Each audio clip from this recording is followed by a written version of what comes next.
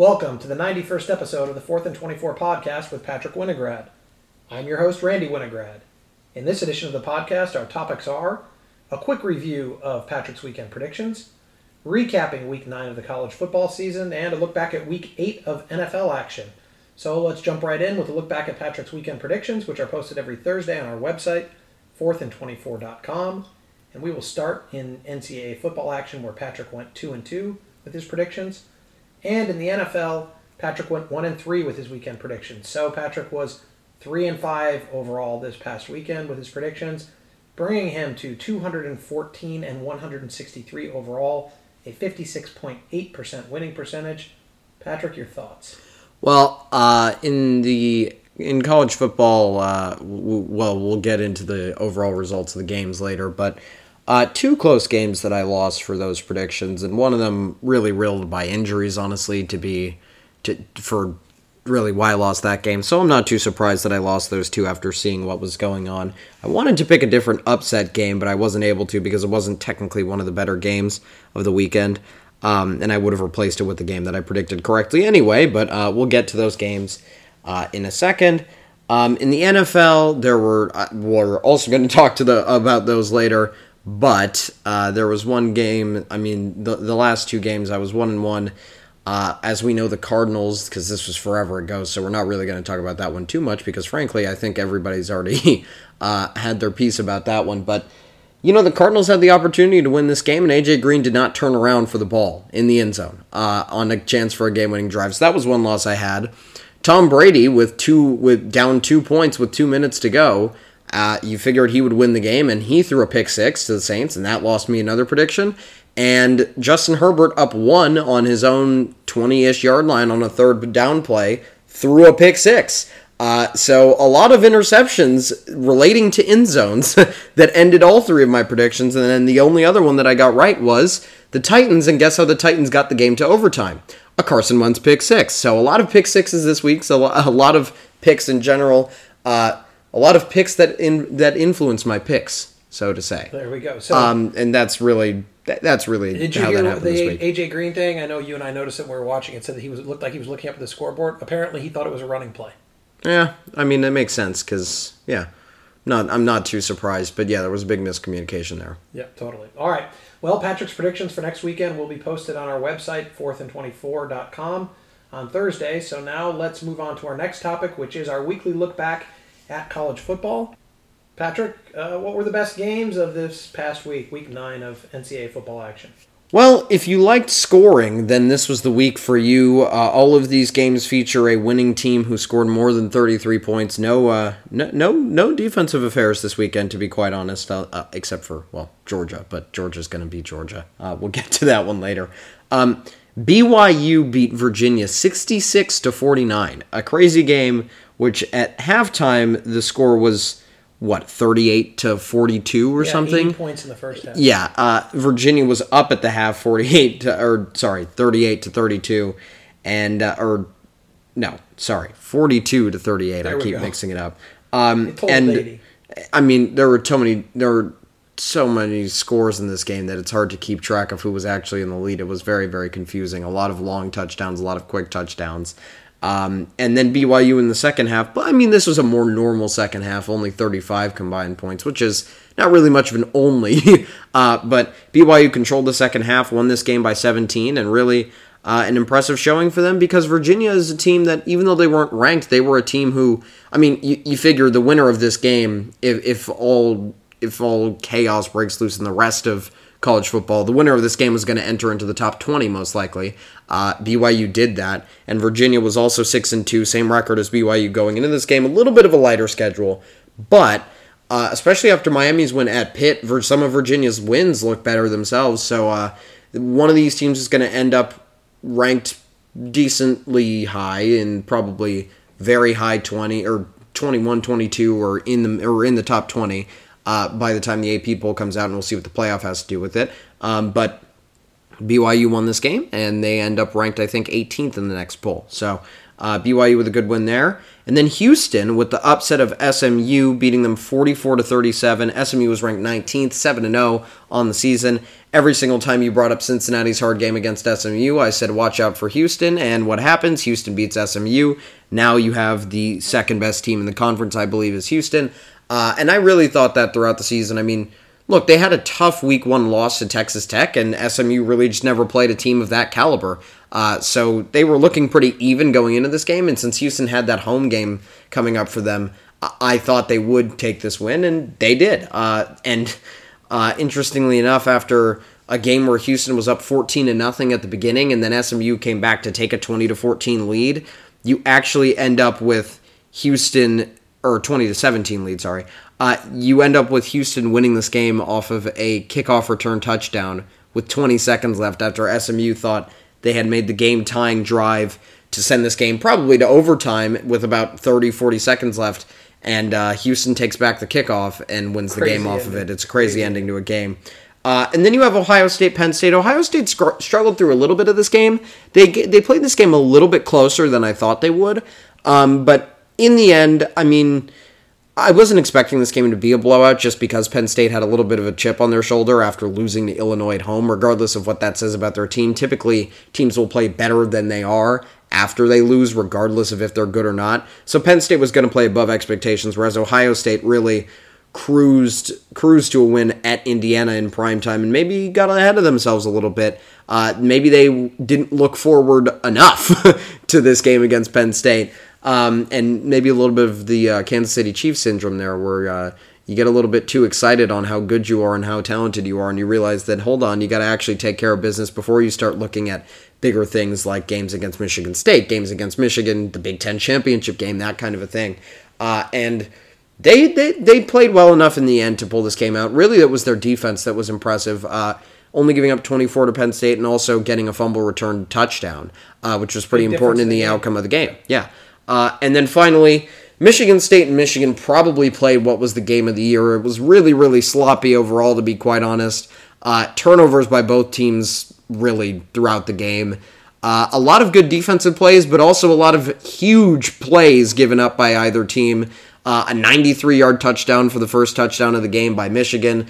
Then Michigan also gave up 5 touchdowns to Kenneth Walker, who, by the way, at this point in the season, if he continues, frankly, I don't think he even needs to continue anything. As long as he does anywhere near what he's been doing for the rest of the 4 games of the season, he needs to be in New York. I'm not saying he needs to win the Heisman, but he needs to be sitting at that ceremony. He will be if he continues this. But I'm saying I don't even think he needs to continue it. I think he did it in one big game, and that's enough, because typically Heisman winners don't even need to come from the number one team. Typically, we've seen it with Lamar Jackson in the past. He can lose to Deshaun Watson, the other top contender, and still really easily win the Heisman race. All you need to have is 9-3, 10-2 team where you're the one carrying the load of it. And Kenneth Walker did that for sure for Michigan State this weekend. And with only 2 ranked games coming up in the rest of the season, unless they slip up against Purdue, it's looking like they'll have that formula of the 10-2 team with the guy who's pretty much doing everything for them. And look, Michigan State at the end of this game just pulled out a lot more momentum. They played better at the end of this game. Michigan made a lot of plays early in the game. Michigan State made a lot of plays late in the game. The refs made a lot of plays throughout the game. But that's beside the point. And Michigan State ends up with the win. Really though, one of the best games of the season, easily. I think probably the best. Yeah, and we are proud Michigan fans. And despite the gut-wrenching nature of that loss, looking back on it, it was one of the best football games you'll ever see. And I think even when we were watching it, we said, boy, this game's excruciating if you're a fan, but if you don't have a vested interest in it, this is probably one of the best games you'll ever see. So totally agree with you on that, except for the outcome. All right, let's go to, besides that Michigan State upset of Michigan, what were some of the biggest upsets of the weekend? Well, I wouldn't go as far to say that was really an upset, as you got teams ranked within 2 of each other in the lower ranked team at home. Michigan was there by 4.5, but bigger upsets. But still. West Virginia, 38-31 over Iowa State. It seems like every big win Iowa State gets this year, they tend to lose the week after, or when they're favored in a game, i.e. the Iowa game. They play terribly, and then the next week come out and pull out an upset, or the next time they have an opportunity. But this was one of those games where Iowa State got the upset win over Oklahoma State last week, barely clawed it out, and this week played the exact same level on offense against a worse team, and that's just not enough. You have to play better than you do against ranked teams, against unranked teams, frankly, if you want to shut them out, because they're going to get opportunistic about what they have in that game. They're going to play a better game than you do, most likely, because you're probably looking over them a little bit. And West Virginia did that. This is a team who's only lost close games all year with a pretty hard schedule. So I didn't really think that Iowa State was going to walk over West Virginia despite the 3-4 record. It's a very deceiving 3-4 record that West Virginia had coming into this game, and they proved it with this win.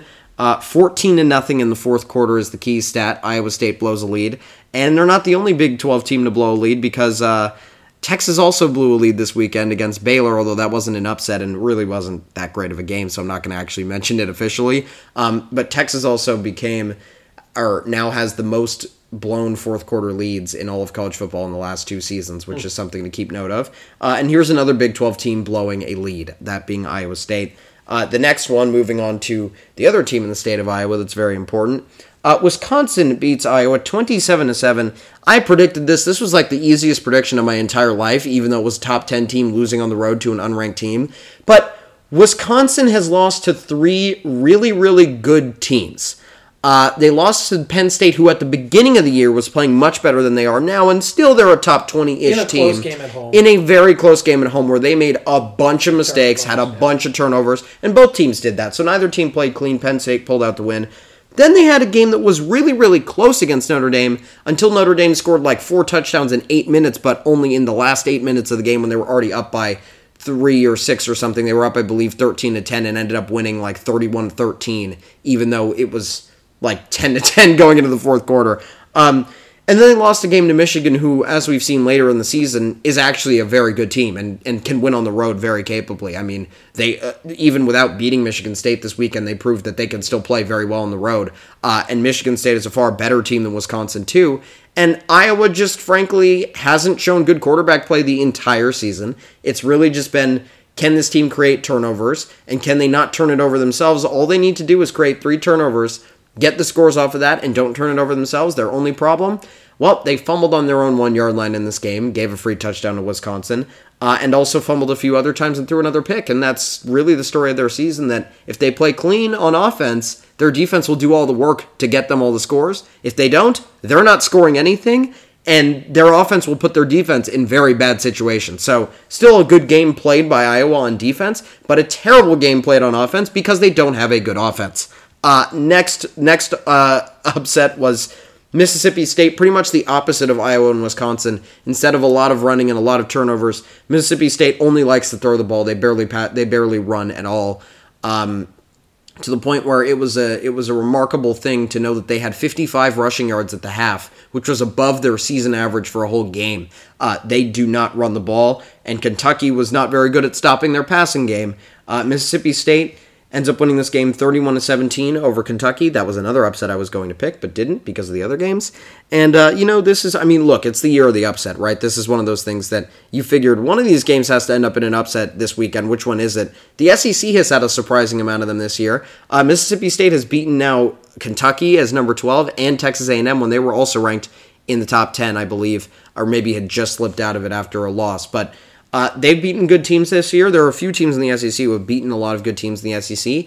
And Kentucky's big win that kind of propelled them into the rankings doesn't look so great anymore because Florida's only a 4-4 team. So when you actually take a step back at it, Kentucky had a close-ish loss. I mean, close relative to how badly Georgia's been blowing out teams. Relatively close game against Georgia. Your best win was a close loss to Georgia? Yeah. And I mean, but in the rest of their season, really played kind of the weaker teams in the SEC because they're in the weaker division, and they play one of the kind of middle-of-the-pack teams, and they can't take care of them.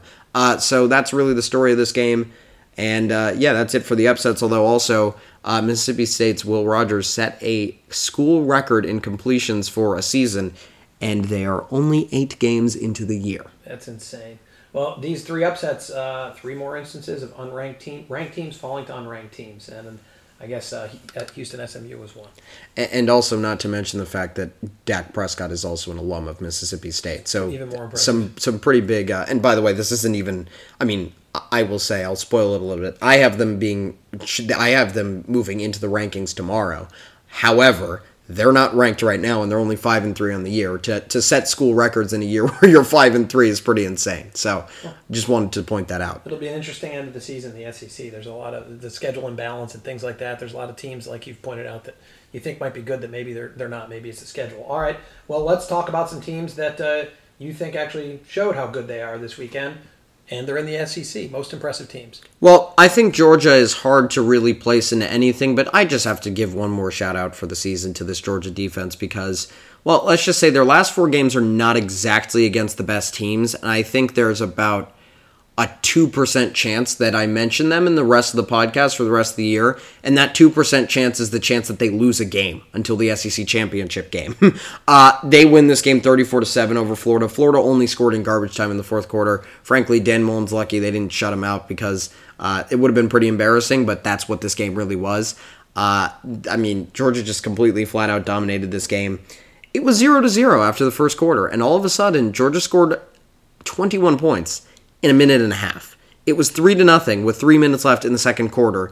Georgia forced a fumble on the 10-yard line, scored on one play. They forced another fumble. They scored on the next play from the 40-yard line.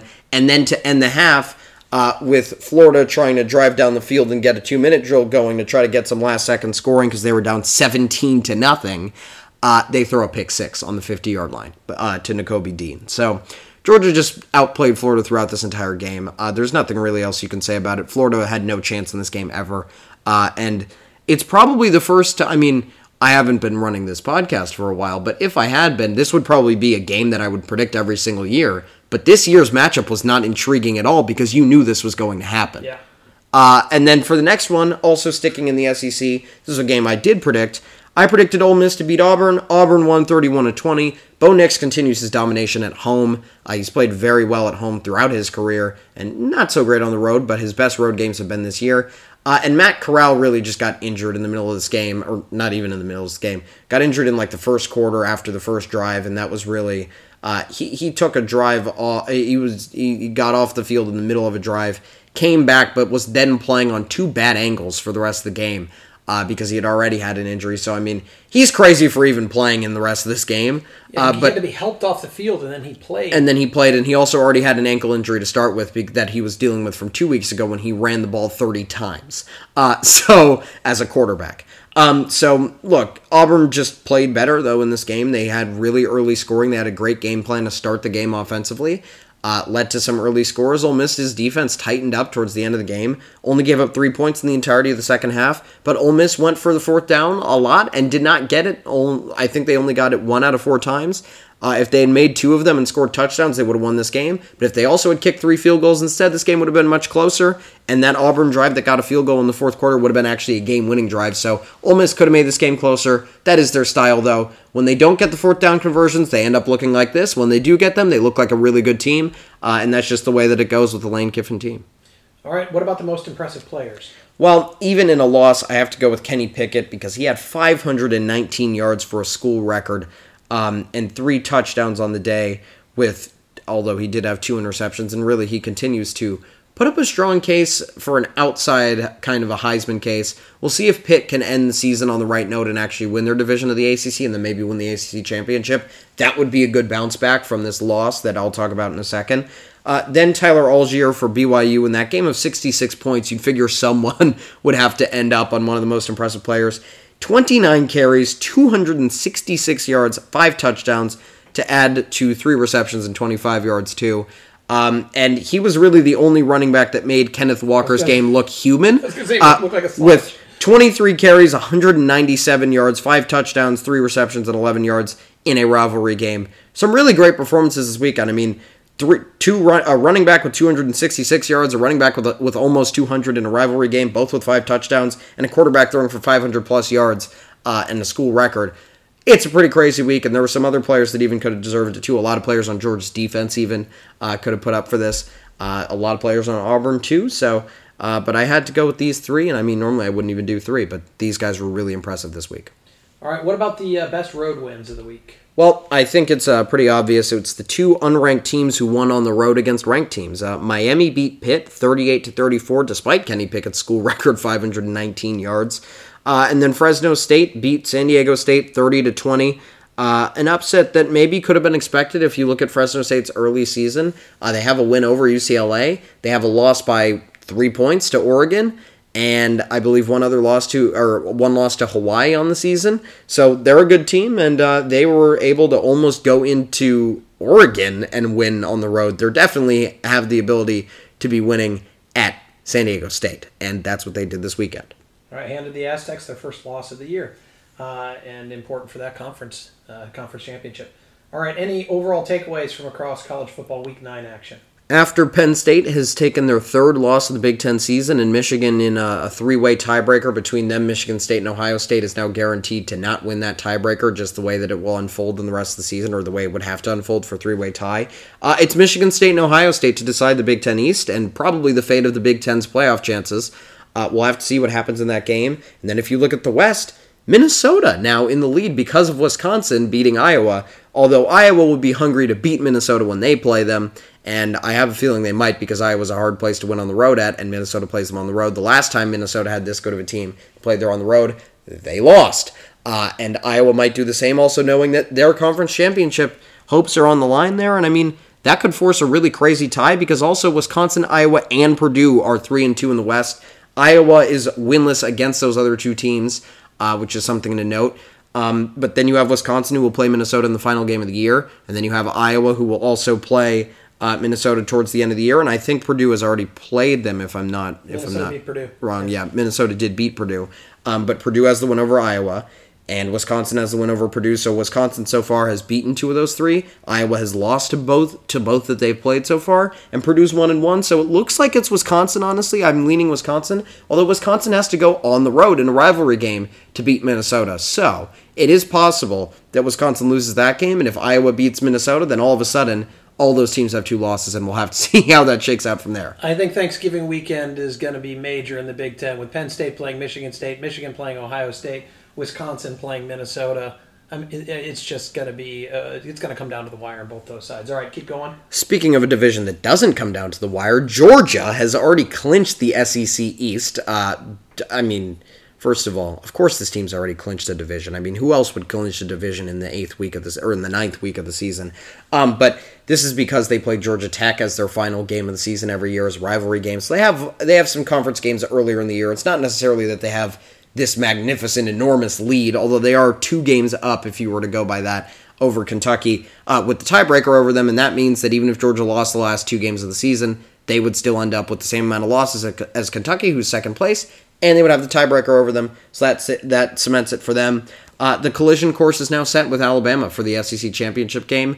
I still believe that even though obviously Alabama hasn't clinched that yet, they have played the tougher teams in their schedule. They already took the loss to Texas A&M, and they've already beaten Ole Miss, so they've really beaten the good teams in the conference. The only thing that could stand in the way of that happening is Auburn beating Alabama, and I'm not so sure that's going to happen. But it could. I mean, I wouldn't count it out. Speaking of Georgia, Georgia will be number 1 in the playoff committee's top 25 tomorrow, I'm sure of it. But what will the playoff committee do with Michigan State, Ohio State, Alabama, Cincinnati, OU, and Oregon, with the head-to-head matchups and easy schedules for some of them? I mean, Cincinnati has a very easy schedule, but a win over Notre Dame, which pretty much knocks Notre Dame out of this conversation, probably. Oregon has a bad loss at Stanford, but also a win over Ohio State.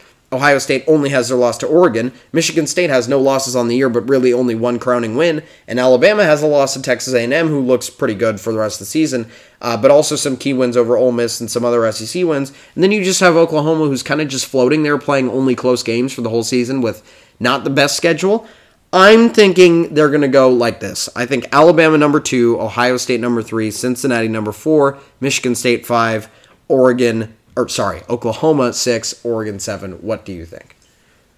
I think that you are missing what the playoff committee loves to do, which is part of their job, and they won't say they love to create drama, and they love to have games. Isn't it drama to have an undefeated American Athletic Conference team ahead of an undefeated Big Ten team coming off a big win? I also think if you look at their history, they like to do things and say things will work itself out when they play each other. So I think you're going to have Alabama number 2, maybe Cincinnati, but I don't think it matters. I think Alabama and Cincinnati are going to be 2 and 3.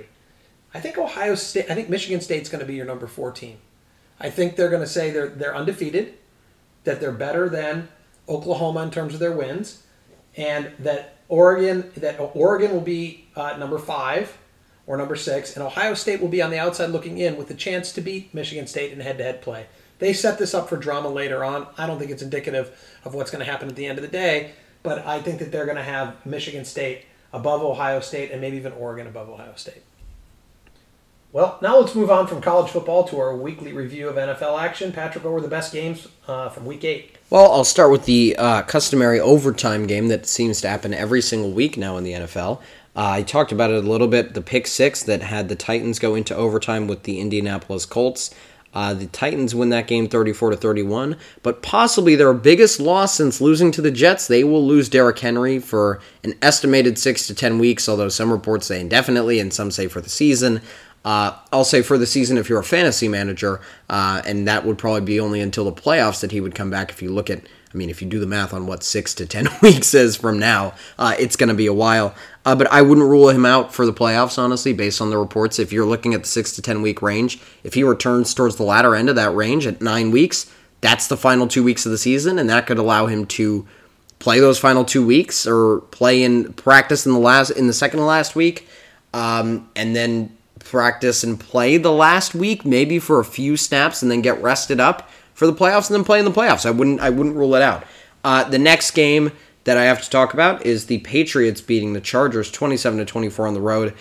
Bill Belichick has not won a game this year unless it has been against a first-year head coach, which is very, very interesting. Even with a team like the Chargers, who are a very good team with a first-year head coach, as opposed to beating the Jets twice. This is still the way that he's going to win games, and a lot of people are putting a lot of hype behind the Patriots for winning that. I'm not so sure that they're not just out coaching people, and we'll have to see what happens in the upcoming weeks. I think they will beat a single team at some point this year without a first-year head coach, but it's not true that this team's just going to walk over a lot of the middle-of-the-pack teams. They're not actually that much better than people think they were at the beginning of the season. They're still 4-4. Moving on from that, I talked about it at the beginning, the Packers beating the Cardinals 24-21. You could argue that this gave the Packers the crown to take as the best team in the NFC. I would give you another team for that, but we'll talk about that later.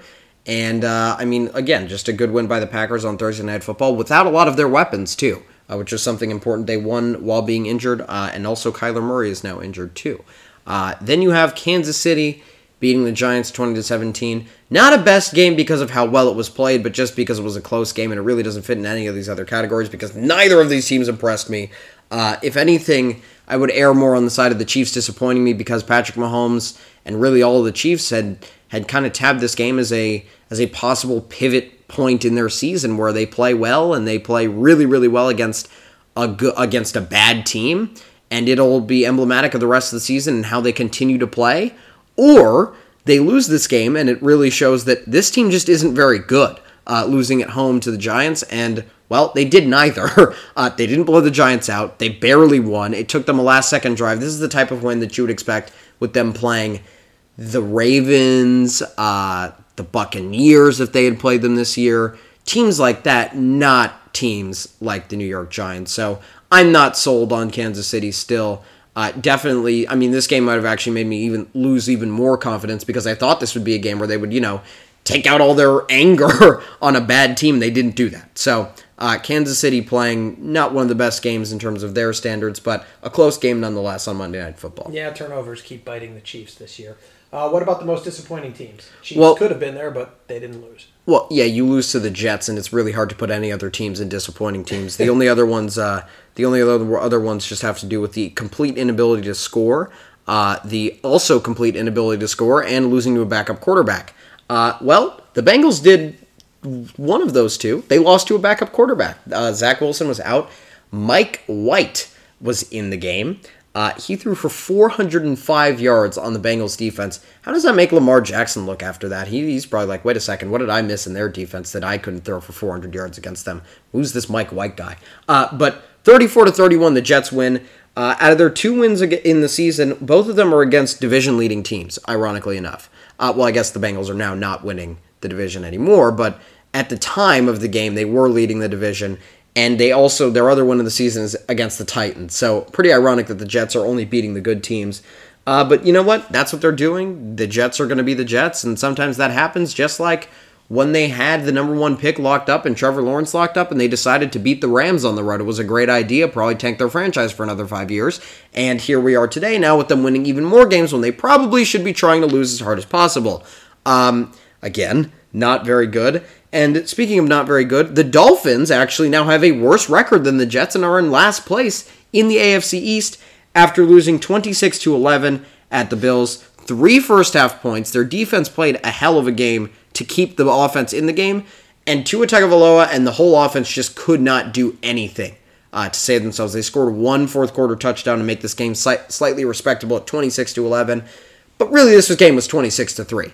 And after the Bills were tied 3-3 after playing a terrible first half offensively, you just knew that they were going to wake up in the second half, play a lot better, and just if the Dolphins didn't have a response, they were going to blow them out of the water. The Dolphins they didn't respond at all. They played terribly, and they lost because of it.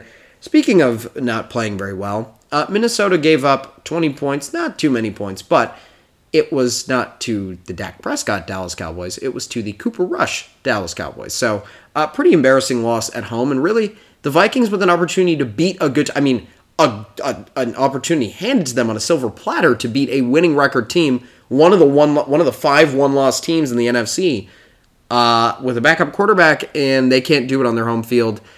3-3. They missed a field goal earlier in the year where they could have beaten the Cardinals, and they could have been the only team to beat them before the Packers win against them. This is another blown opportunity right here.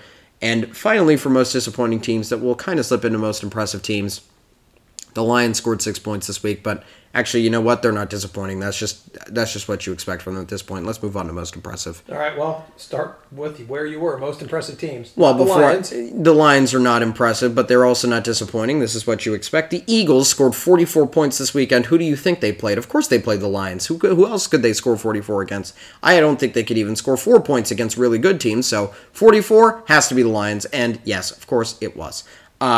They lose this game 44-6.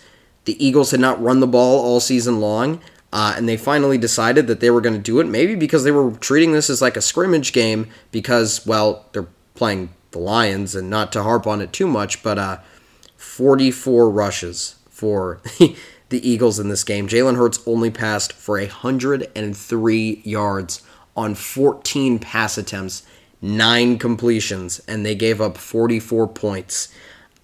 It's embarrassing. The Lions are really, really terrible. And honestly, the reason why I think I'm impressed with the Eagles is Nick Sirianni came out and said some really stupid stuff about growth and roots and trees in their press conferences this week. And I feel like they actually blocked it out pretty well. And just instead of growing like a tree, they actually just dug the whole tree up and planted a different one and started to run the ball instead of relying on Jalen Hurts to pass the ball. And because of that, they won this game very easily. Moving on from that, another team that can't really score, the Browns lost to the Steelers, but I'm actually more impressed with the Steelers actually taking advantage finally of a drive where they could win the game. And their defense playing well enough to win this very low-scoring 15-10 game. 15-10 Steelers, they win this game. Finally, the Saints, I am very, very impressed with the fact that the Saints actually beat the Buccaneers while Jameis Winston went out in the middle of the game. And Tom Brady had an opportunity to win the game, and they did not. I mean, it's debatable whether it was a good defensive play or a really bad read by Tom Brady. Most people will say it's a great defensive play just because Tom Brady is incapable of making bad offensive plays, but that's not true. He can make bad offensive plays. That was a terrible read. The dude was right there.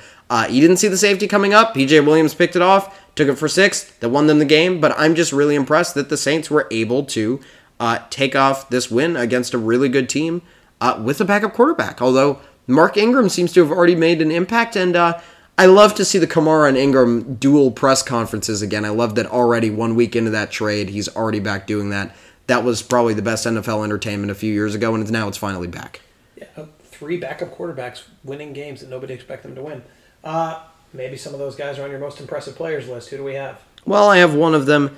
Mike White, 37 of 45, 405 yards, 3 touchdowns, 2 interceptions. 2 very, very early game interceptions that made it, I mean, it looked terrible for the Jets, and then all of a sudden, Mike White turned it on. I mean, he just went crazy for the rest of this game. He even left the game injured for a little bit.